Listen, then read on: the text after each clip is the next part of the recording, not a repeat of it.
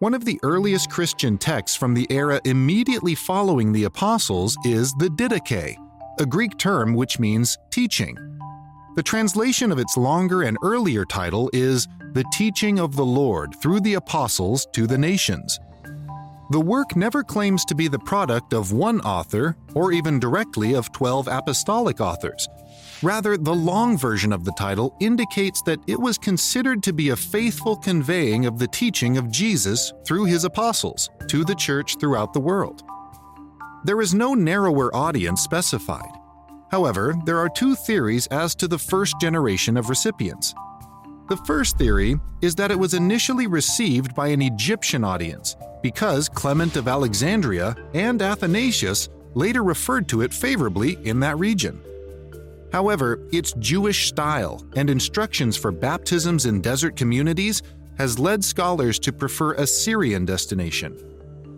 There's no way to determine a precise date for the original document, but AD 100 is reasonable.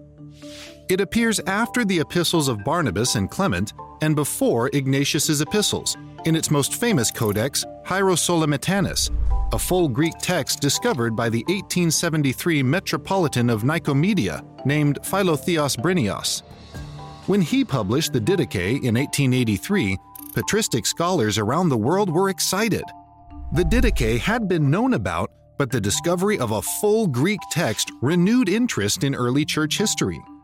Fragments of the Didache, which were translated into Latin, Syriac, Coptic, Ethiopian, and Georgian, indicate the Didache enjoyed widespread distribution throughout the Christian world. The Didache is essentially an early church manual, which addressed practical morality, the way church services and Christian life should be conducted, and a reminder of the imminent return of Jesus Christ to the world. It begins with the Document of the Two Ways, which also, in a slightly different form, appears in the Epistle of Barnabas. This led historical theologian Justo Gonzalez to suggest that the Didache and the Epistle of Barnabas were using the same earlier document and modifying it for their own usages. The Way to Life contains positive instructions to love, bless, fast, give, remember and honor God, hold on to good teaching, and to be meek, long-suffering, blameless, gentle, and good.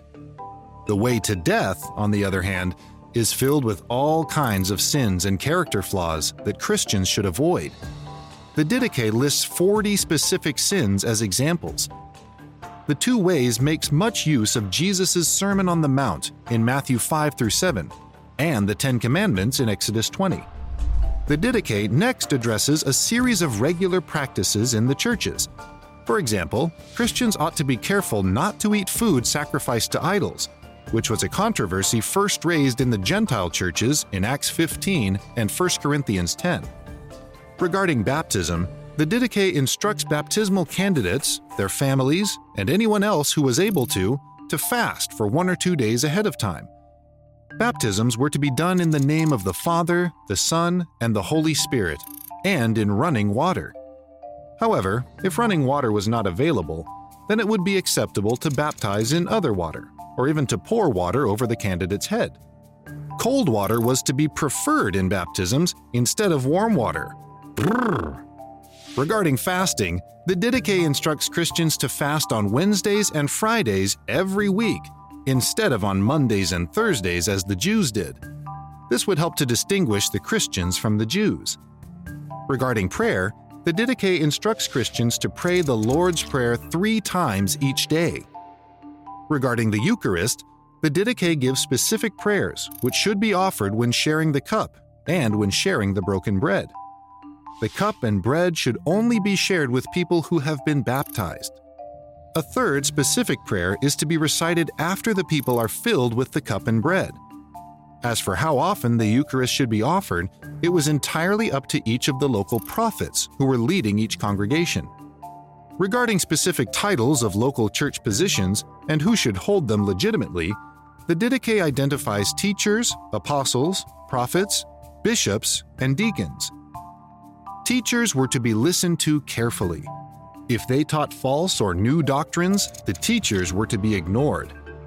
Apostles, not referring to the original 12, but to traveling representatives of the church, were to be taken care of for a day or two at most, but then the apostles were to be sent on their way to continue the Lord's work, lest they grow dependent on free food, lodging, or money. Prophets, likewise, were to be examined on the basis of their actions. If their teaching matched their actions, they were to be accepted. However, if they asked for money for themselves, they were merely false prophets and should be rejected. Genuine prophets who are willing to live in one place should be treated like the priests of the Old Testament era, by being offered a tenth of whatever food, objects, or money people have to share with them. A bishop is an overseer of a local church, and a deacon is a servant of the Christians in a local church.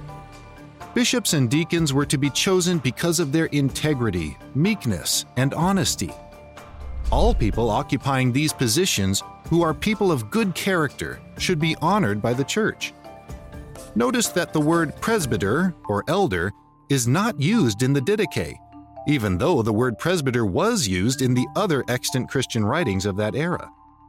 Regarding meeting on every Sunday, also known as the Lord's Day, the Didache instructs Christians to confess their sins and address personal problems with other Christians prior to breaking bread and giving thanks together every Sunday,